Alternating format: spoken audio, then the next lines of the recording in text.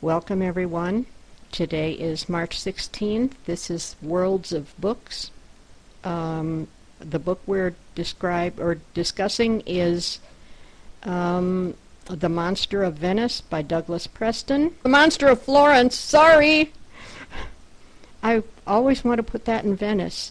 And my co-host is Vicki Pran. I'm Mickey Pran. And we have an interview. Should we do the interview first, or should we... Vicki, do you have anything to add to the... about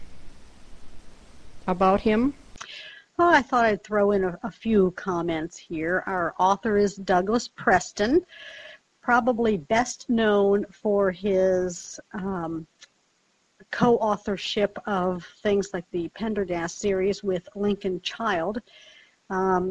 Douglas Preston was born in Massachusetts and has three brothers.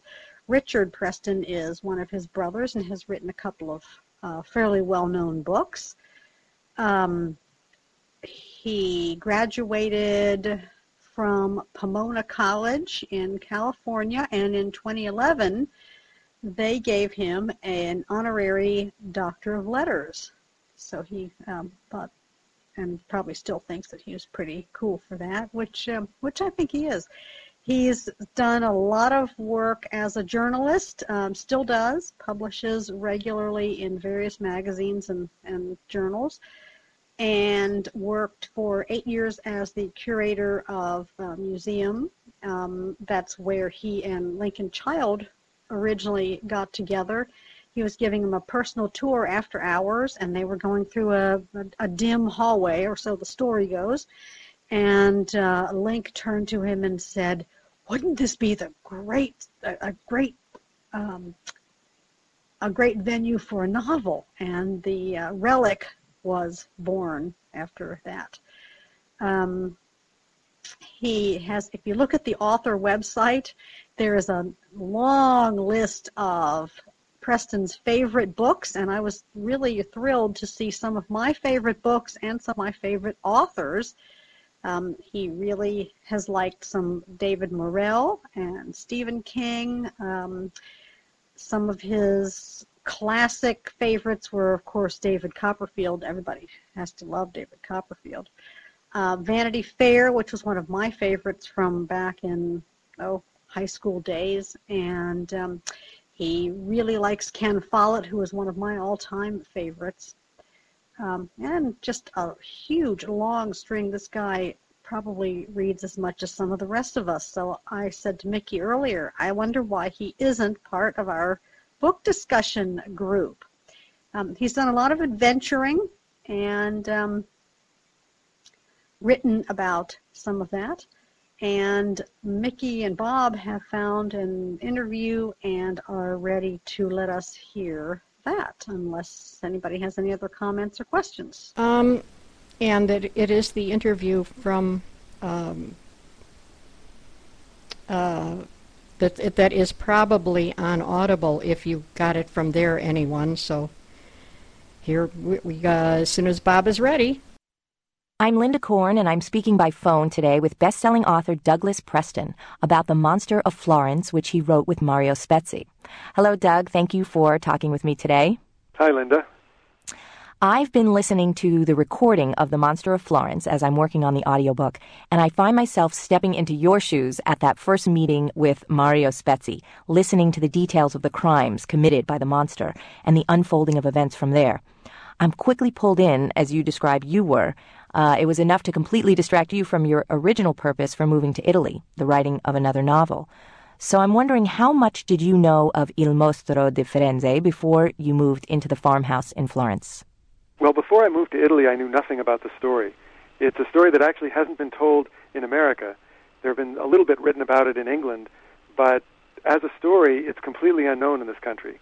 And I was astonished when I heard it. I thought, this is certainly one of the most extraordinary stories in the annals of crime that I've ever heard in my life, and believe me, I've heard quite a few.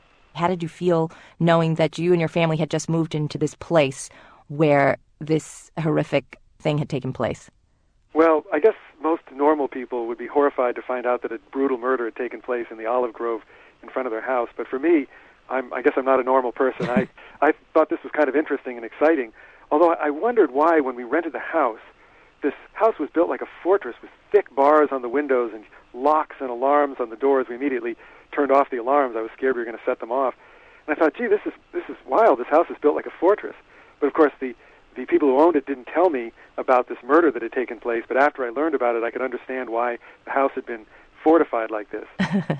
Did you have any idea in the early stages of writing the book with Mario Spezzi how dangerous a job it could turn out to be?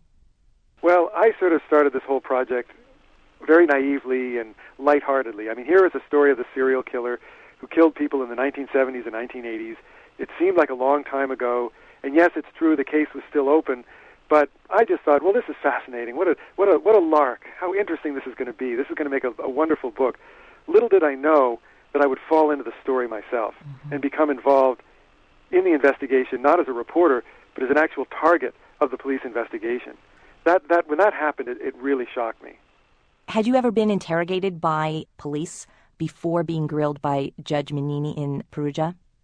I had never been interrogated before. Now, as a novelist, I'd written a lot about interrogations. I'd had characters of mine interrogated.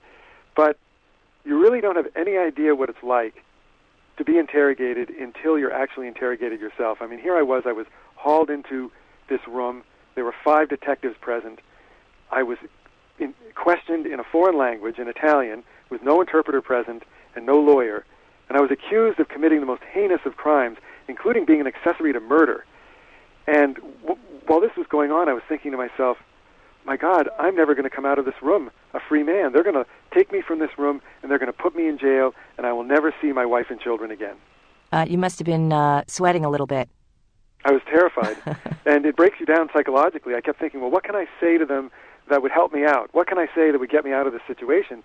I mean, I ended up telling the truth and nothing but the truth, but I can see how a person could falsely confess to a crime thinking somehow that would help them get out of the situation. Mm-hmm. And in fact, my interrogator demanded that I confess to this crime that I hadn't committed. He demanded it, and he said, if you don't confess, I'm going to charge you here and now with perjury, with reticence, and with obstruction of justice. And when I refused to confess, he finally did just that. He charged me with a whole slew of crimes. How did that play out with you, that here you are in your beloved Italy? Well, the book is a little bit of an answer or an opposite, the dark side of Under the Tuscan Sun, you might say. I mean, it's a story of me and my family. We love Italy. We traveled to Italy. We wanted to live our dream. We rented this magnificent 14th century farmhouse in the midst of olive groves and vineyards. And it started off this wonderful dream. And then as I did my journalism in Italy, as I became involved with Mario Spezzi, and as we started looking into the Monster of Florence case, I saw the dark side of Italy. And it was a great disillusionment. However, I have to say that the United States, we don't have a judicial system that works very well either. I mean, if you look at Guantanamo Bay and you look at the United States' endorsement of torture, it's not, the Italian criminal justice system has its defects, but so does our system. And I don't know if we really have a right to be throwing stones. The letter that Neri Caponi wrote, he stated that there have been 4.5 million miscarriages of justice in Italy in 50 years. Do you know if this letter affected any change in the system there? Well, the letter that Count Neri Caponi wrote was quite extraordinary, coming from one of the most important and most ancient families in Italy. He is a very famous noble. He comes from a family that predates the Medici family in Florence. In fact, the Caponis actually brought the Medicis to Florence and brought them into power, and have been in Florence ever since.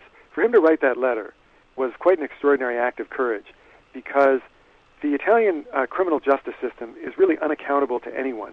It's its own little fiefdom, and someone like Judge Mignini can do exactly as he pleases, and there aren't any checks and balances. There's no way to remove him from office. For example, in the United States, many of our judges are elected or appointed. They can be removed from office.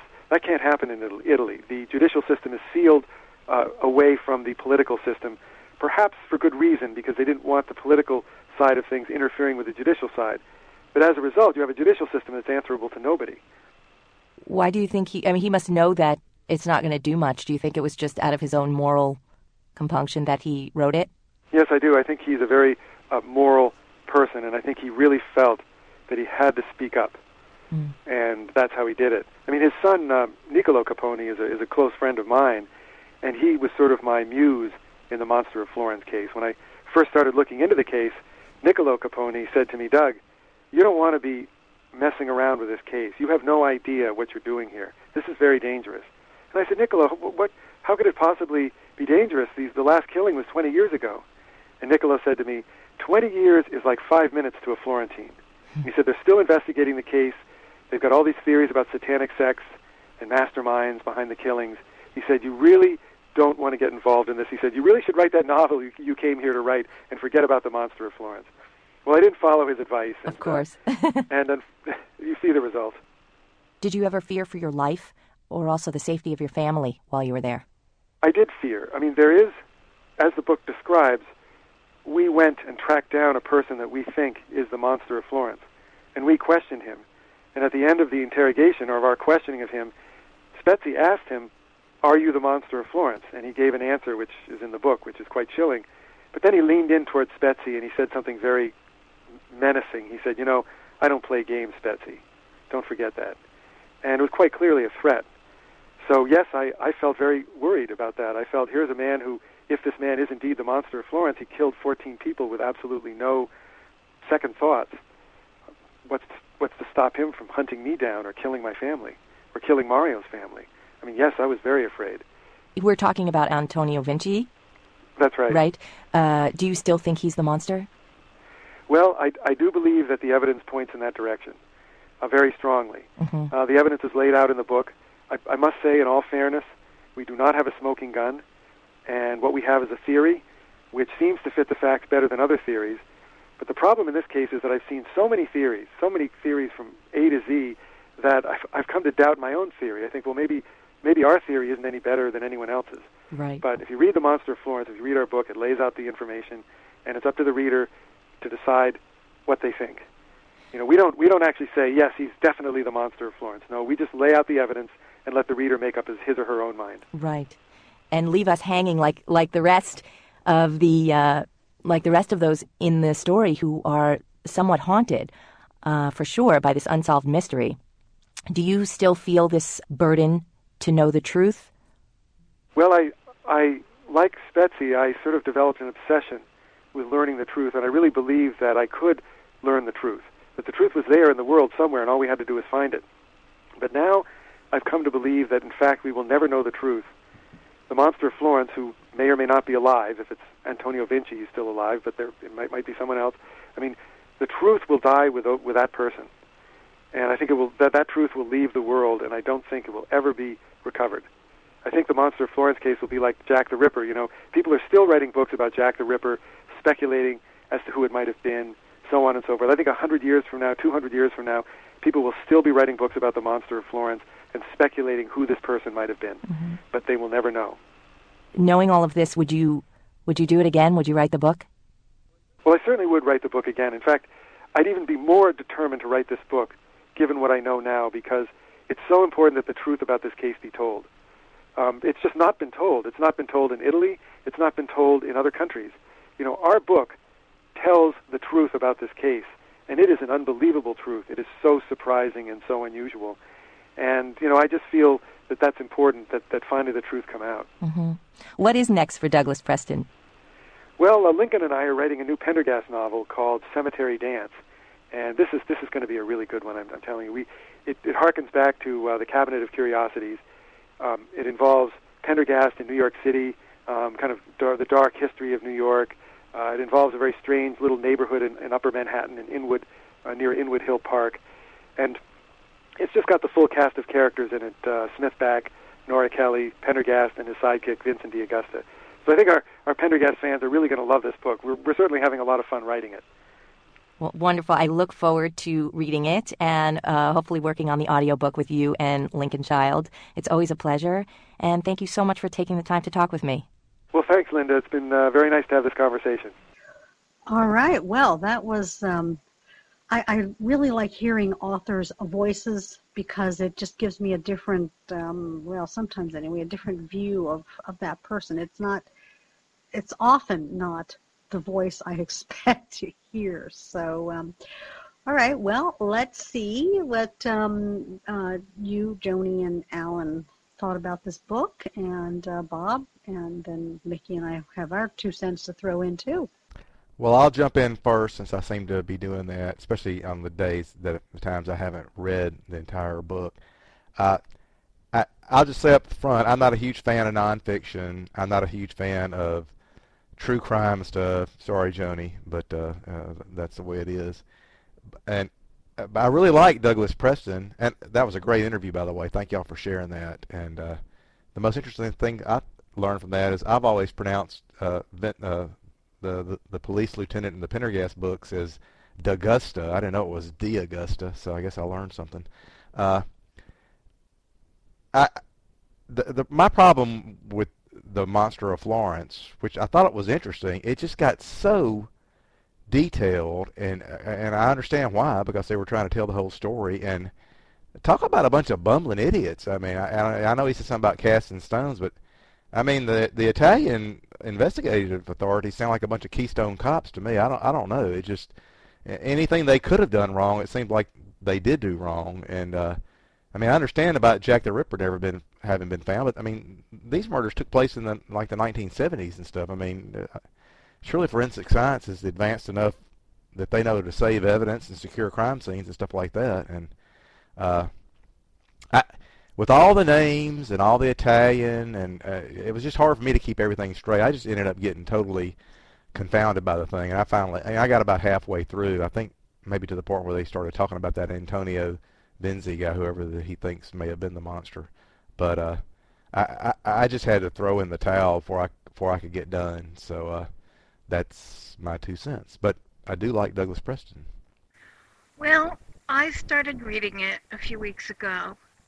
Read for about 3 hours, and then I fell asleep. But the book was still on, and I was thinking, oh, there's so much Italian in this. It's just too much. But as you know, I fall asleep reading, and I make up my own books. So, and I've been so busy for the past month. I've been reading a lot of other stuff that I wanted to read, and then the weekend came, and I had just started another book last week, and I finally finished it, and it was a novel, and I just finished it like this morning. And so I read this book again, saying to myself, I'm going to read for as long as I can and see what I think of it. Well, now reading it for the second time, and I got to about 2.5 hours read, I'm probably going to finish it. At least I'll try to go through it. The interview was great. I love interviews because interviews with the authors sort of make you want to read the book. Not always, but I have not been a great fan of Preston and Childs.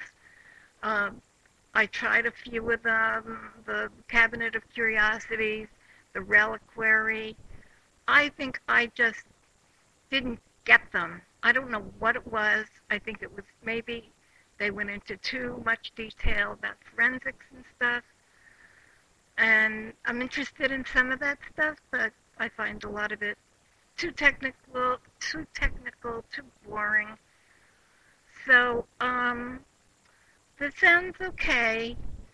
And I don't know how much I'll get through it, because there are tons of other books that I want to read that I feel are, first on my reading list, but then everything gets to be first that I want to read, and I don't read them first because of all kinds of other stuff like life creeping in and taking too much time from my reading. And I do read a lot, and I have been reading a lot, but still, life comes in and, messes up things. But I think there was too much Italian stuff in it. The guy, of course it takes place in Italy. The reader didn't have to use Italian accents throughout the Bard reading of this. I think sometimes they use accents where they don't really need to. We know this took place in Italy. They don't have to emphasize things so much as accents, which make you not know what they're reading. I really enjoyed the book. The version we read was the commercial version. I think it was on 8 CDs from the library here. And that's where the interview was. I should apologize. The interview was on the stream, and I think I had to speed up one notch, but hopefully it was okay, just a little faster than normal. Anyway, I was fascinated because I like true crime anyway, even though the resolution wasn't found. The investigation was, and the interrogations were so different from what we would expect in this country. It was fascinating to see how things are done elsewhere, as in Florence. And it seemed as though the police were just clutching at any kinds of straws they could get a hold of. It was fascinating to see how Spezzi and Douglas Preston, I like his stuff anyway, and I am behind on the Pendergast series. But it was fascinating to... it's hard to imagine the whole business of the family being involved, and how scary it really was for them to suddenly become part of this investigation. Yeah, I really enjoyed the book very much. The Italians are really big on family, and if they really want to hurt you, they're going to get your family. And as far as the Keystone Cops aspect was concerned, I had the feeling that they were being paid off. I mean, they just had to be. And from what I have heard about Italy, bribery is very common. I liked it. It could have been shorter, and I'd have been happy, but on the whole, I thought it was a very good book, and I'm glad I'm not living in Italy. Well, as a rule, I like Douglas Preston. I really like the Pendergast series. I've started the latest one, Two Graves, and I got sidetracked, and I need to get back to that one. But I also have read most of his other stuff, both fiction and nonfiction. And I just, I like the way he writes. Lincoln Child, on the other hand, I don't like the things that he has written on his own. They sound really good, but the style is just, it just doesn't get to me. But anyway, so this book, I thought, well, this is going to be a good book. And I love true crime, so that appealed. What really pulled me in was the way the author became personally involved. That just, this adds a totally different dimension. It's not the kind of thing you find in most true crime things. I mean, here's a guy who did not do it, had nothing at all to do with it except for an interest in what happened and all that kind of thing. So having the Italian there and all that didn't bother me because, well, this is where it took place, so that just kind of is part of the story. What did bug me, and still does, and probably always will, is the fact that this is not, the crime is still unsolved. We still don't know for sure that the suspect they've come up with did it, and he's not admitting anything, and that always frustrates me when I read any kind of true crime thing. If there isn't a definite solution, and I want to I want to have a temper tantrum or something. It's the same with the Jack the Ripper. I read the book that Patricia Cornwell wrote a few years ago, Portrait of a Killer, and she came up with some pretty interesting and fairly convincing arguments for a particular person. But again, we don't know, and it's now been, well, I don't know, not quite 200 years, and I guess we never will know. And it looks as though this is going to be the same kind of thing here. Yeah, I really like the Pendergast series too, and White Fire is the latest one, Vicki. You're one behind. White Fire is the one that's got that Corey Swanson is one of the main characters in it, and it came after Two Graves. And you know, granted, I understand. Probably my big problem with the book had to do with the cultural differences between over here and Italy, and I don't know. I just don't have a lot of tolerance for the whole. I mean, I realize the whole bribery thing is a big part of that.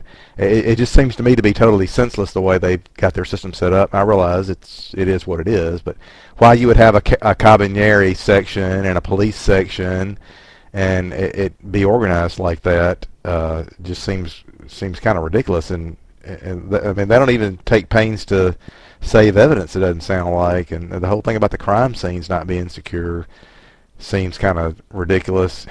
And what really struck me as kind of odd is it seems like one of their big investigation techniques was just arrest a bunch of people, and then when a crime's committed again, then they'll know they didn't do it. You know, which I don't know. I just kind of got tired of the whole thing, and just I just got fed up with it. And it just it seemed to be ridiculous, and I couldn't stick with it. I stayed with it as long as I could, but so that's that.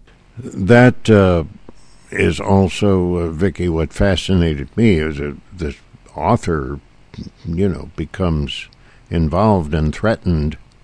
They both did, and Spezzi too. But there are these crimes that are never solved, and in fact, of course, when I was a kid in Cleveland, we had the Sam Shepard thing. Who killed Marilyn Shepard? They never did know. They arrested Dr. Sam, of course, but they really couldn't. They didn't have a lot of proof, and good heavens, there was a whole TV series, The Fugitive, and everything. But and a lot has been written about that, but never did know. They don't have, here again, they don't have a smoking gun. So there are these crimes that never get solved. And some people write about them. And I think it's true that we are, if you want to put it that way, spoiled, because we do have such a, what's the word I want? We really insist that crime scenes be investigated in a certain way, and that DNA evidence is followed up on, and fingerprint evidence is followed up on, and all of that kind of thing. And of course, that hasn't been true really for all that long if you stop and think about it. We didn't have such a thing as DNA evidence back when, I'm afraid to commit myself, definitely back in the 70s. I'm not so sure about the 80s. I think they were starting to use that more, but it wasn't very well developed, and it wasn't, it was very, very expensive, and it took a lot longer than it takes now. So, you know, we're accustomed to a certain methodology. So it's kind of frustrating when that isn't available. And yet at the same time, to me anyway, it's fascinating to see how they work through the evidence that they do have. Well, I was just going to say that even with the O.J. Simpson case, DNA was just starting to be, they were just starting to have DNA available and know how to process it. And, what was that, almost 20 years ago, and so many strides have been made since then.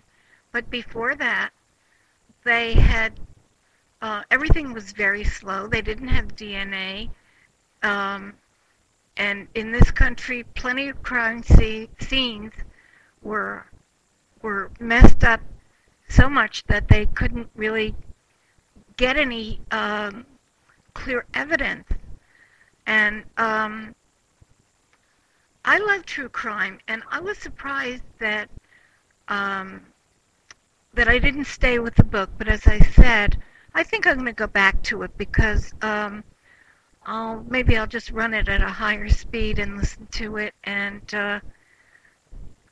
because I think I want to know. I knew that Spetsy was accused of some of the murders or whatever, but I didn't really know that Preston was involved in being accused also. So that kind of is making me more interested, and I'm glad that he's okay and that his family is okay. And I did like the interview. I didn't notice any problems with it, Bob. If the speed was one step down or something, that didn't affect me at all. I thought it was really well done, and it was a very fascinating interview. And I think maybe we've had her on some audiobooks that I've heard, Linda Korn. I think I recognize the name. Well, I forgot what I was listening to you and lost what I was going to say. I do like, or it did captivate me that that he was so much involved. And DNA, that's what it was. Not all police districts have access to DNA even yet. And one of the lines I keep reading in books is police things don't work the way they do on TV. People are used to seeing it on TV or in books and think that's the way it goes, and it's not. It ain't necessarily so.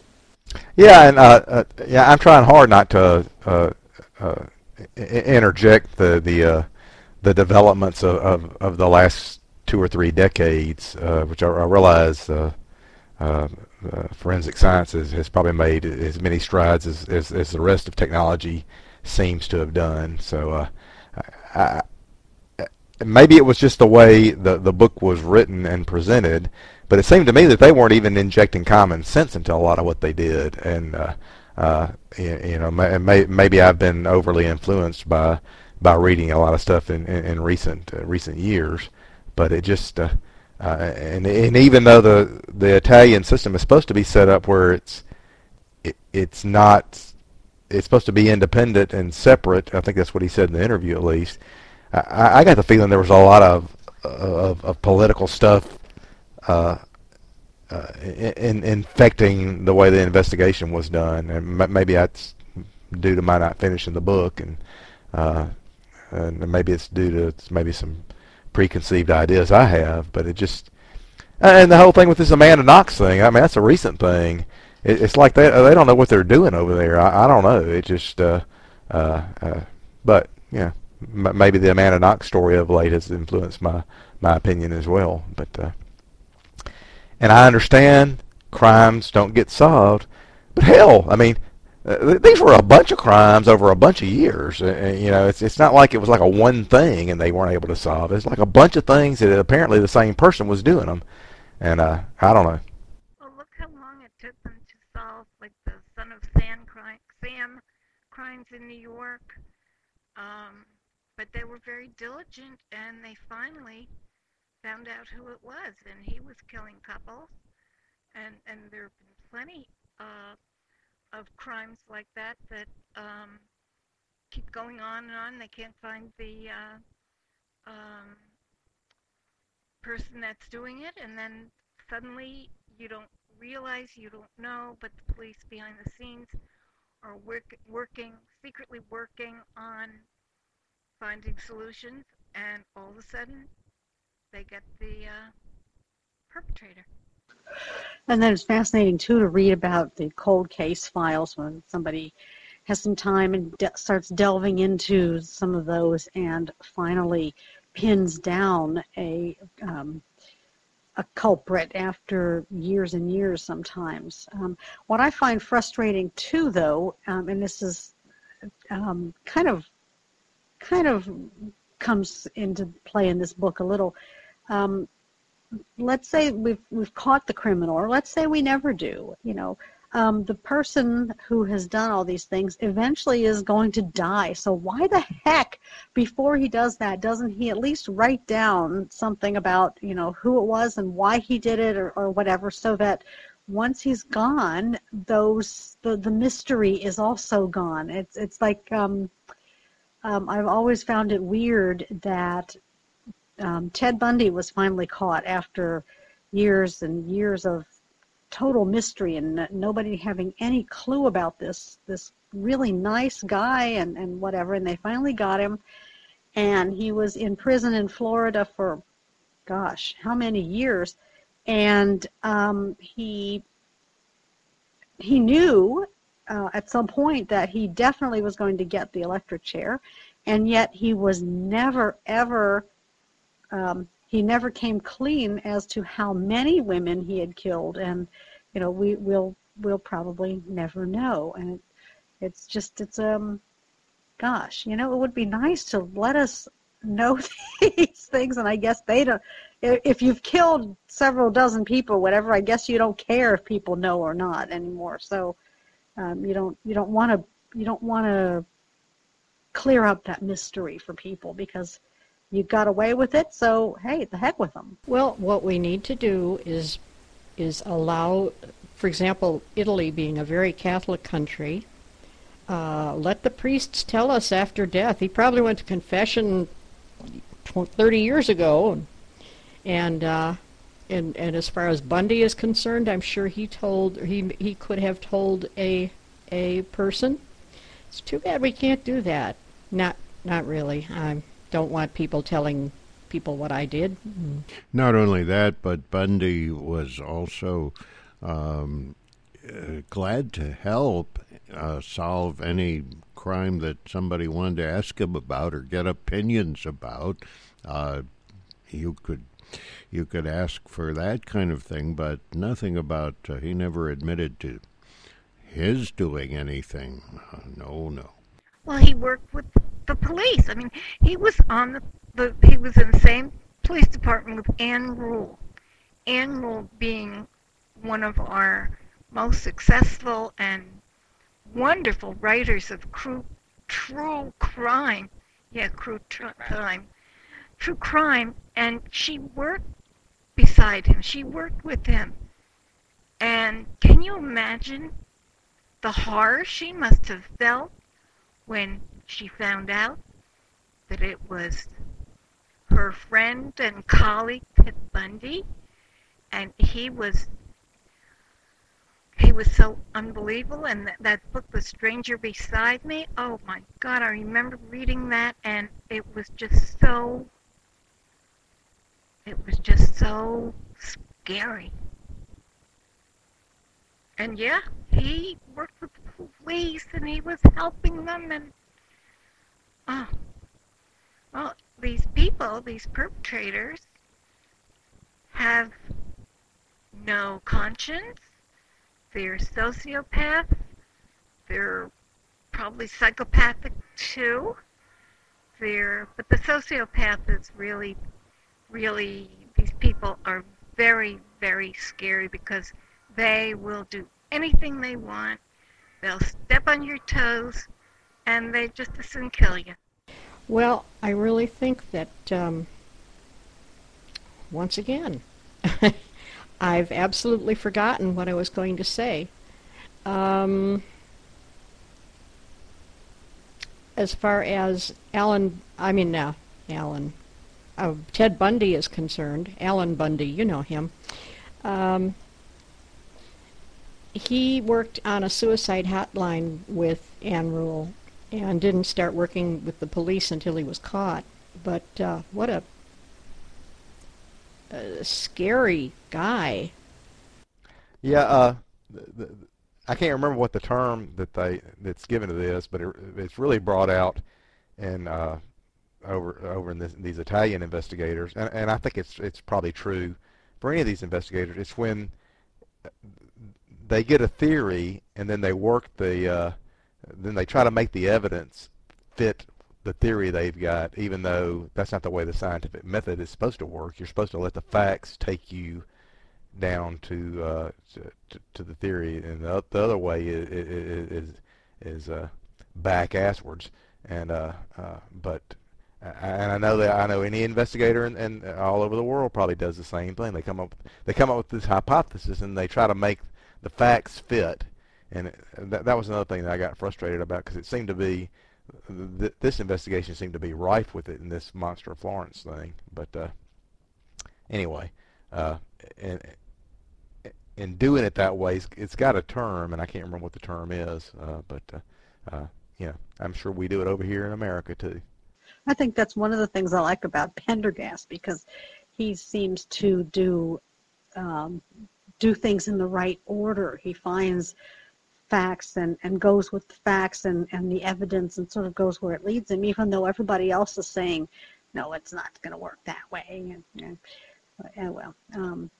Anyway, it's getting close to the end of our time, although I guess we don't have to stay within the hour, but maybe we should look at wrapping this up and discussing our next book.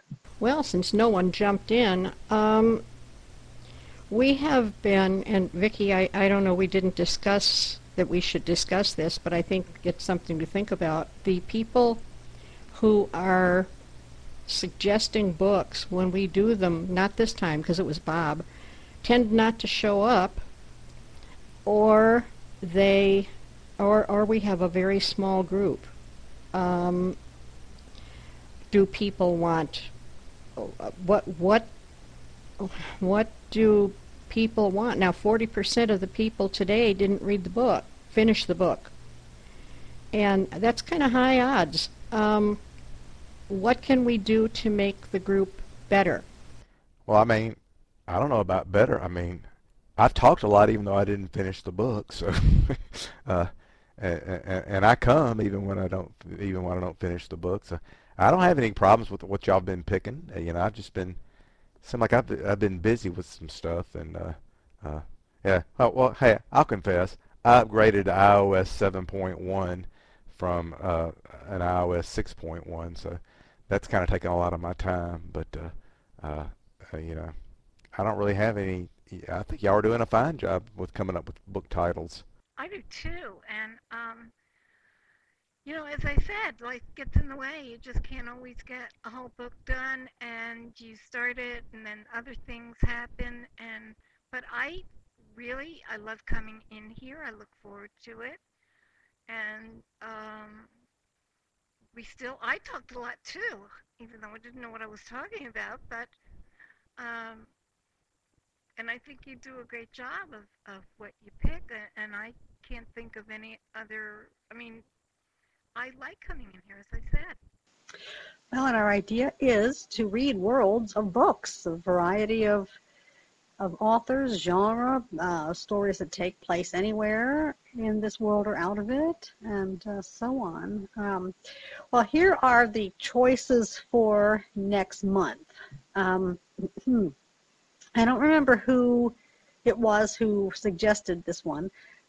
Deep in the Valley by Robin Carr. It's listed as general and romance on Bard, and it's about a woman who's a doctor, and she goes back to her hometown to take over someone else's practice, and she has to learn that confidentiality is a major thing when it comes to patients, even though she falls in love with somebody and wants to start sharing about different people. The other one is called If You Were Here. It's by Alifair Burke. This is one that I'm recommending. I read it just recently, and I just absolutely love her stuff. It's a suspense book. It's about a woman who is working as a journalist, and she suddenly sees a picture of a woman who was a really good friend of hers for years and disappeared 10 years ago, and everyone thought that she was dead, and now here she is, her picture's all over, and the woman thinks that something is going on, and the more she investigates, the more trouble she ends up in, and it becomes quite complicated. So we'll throw those out there and see what you all think. Well, they both sound good to me. I would go for the second one you suggested. Yeah, I'm with Bob. If You Were Here, that second one sounds better to me. I don't like James Lee Burke, and this is his daughter, but on Vicky's recommendation, I would go for it too. Well, I don't like James Lee Burke, and if I had known this was his daughter, I might have hesitated before reading the book, but I had no idea until Mickey told me. And I just, from the very first page, I was caught, and I'm now reading everything else that I can find that she's written. She's a really, really good storyteller. The suspense is there. The characters are fun and well put together, and I think it would be fun to see what other people think. Well, Vicki, I like the same kind of stuff you like, so I'm going to go, I have to strongly go with If You Were Here, the one you suggested. And it looks like, I mean, it's 12 hours and 44 minutes, which, you know, that's not the shortest ones we ever had, but that's not the longest one either, so that, I think that's the way to go. I don't know who recommended the Robin Carr, but that sounds very similar to the doctor book that we read, the female doctor, oh gosh, written in the 1920s or something. It probably isn't, but it sounds like it. I'd just as soon go with the Alifair, because it's on my list of books to read and I want to read it. Fine with me. Just give me the name again and the author, and if you have the book number, that would be great too. All right, it's DB76759. It's called If You Were Here, and it's Alifair, Alafair Burke, Burke. And if I remember correctly, and I'm quite sure I do, it's also on Bookshare in case you want to read it in Braille or get an MP3 file or something. And someone else just came in. Hello, Walter. Well, I guess we scared him off. Well. Anyway, that's the information on that. And that's then what we'll plan for in April. And that will be April... oh, gosh. Oh, that will be Easter Sunday.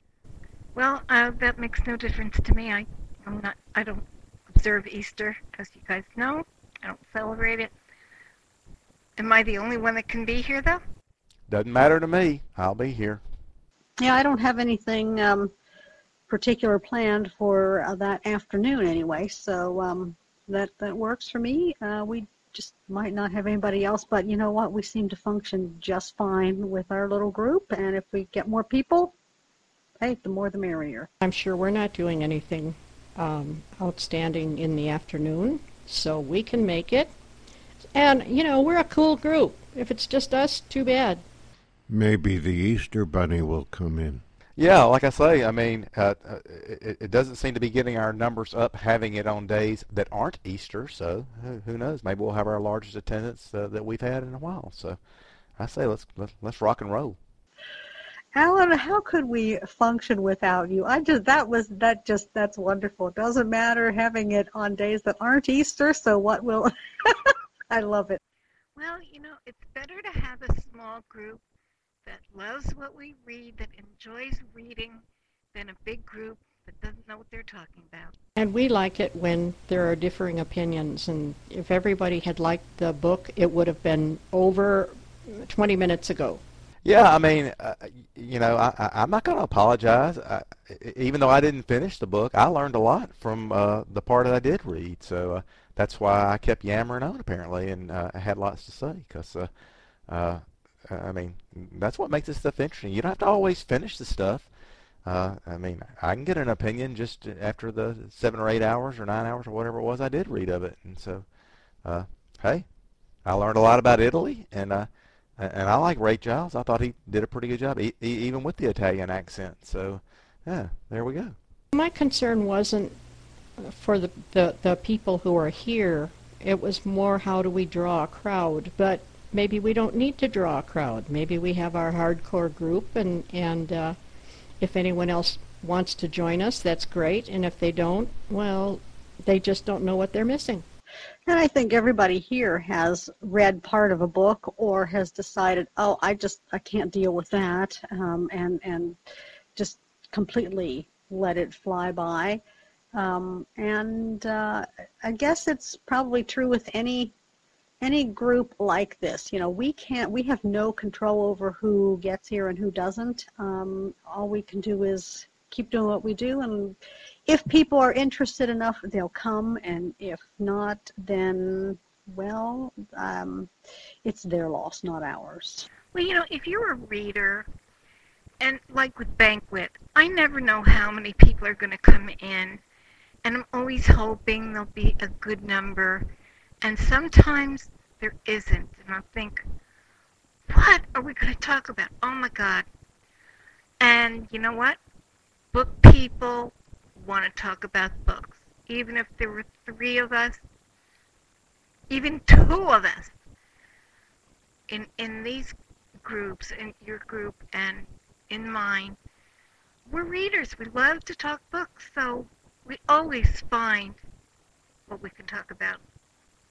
Because they're books we love reading, we can't stand not to read. What would we do if we couldn't read? How did those blind people manage before there was nothing to read? How did they learn stuff? How did they absorb stuff? Well, I'm glad I'm living when I'm living, and I'm glad that I grew up in the time of really good talking book readers, many of whom are not so good now, but oh well. Anyway, that's my story, and I'm sticking to it. Yeah, I mean, I'm just going to reiterate what y'all have already said. We've got the creme de la creme here, and it's like the Bard Talk list. You end up having a large number. Sometimes is not good, because I'm finding on that list, you got a large number of people. I'm just going to be frankly say a large number of idiots that like to hear themselves. They're the ones that yammer on and on and on and on, and most of what they say, I don't even want to read anyway. So I would much rather have a small number, a core group that's the creme de la creme that have good stuff to say, than vice versa. Hear, hear. Being a member of that group and being an almost completely a lurker, I would write when there's a problem. However, it is 6 o'clock, and I think that we should probably stop the recording. So I will say thank you, Bob, for recording. This is Worlds of Books for the 16th of March, and thank you, everyone, for coming. If you want to talk more, feel free.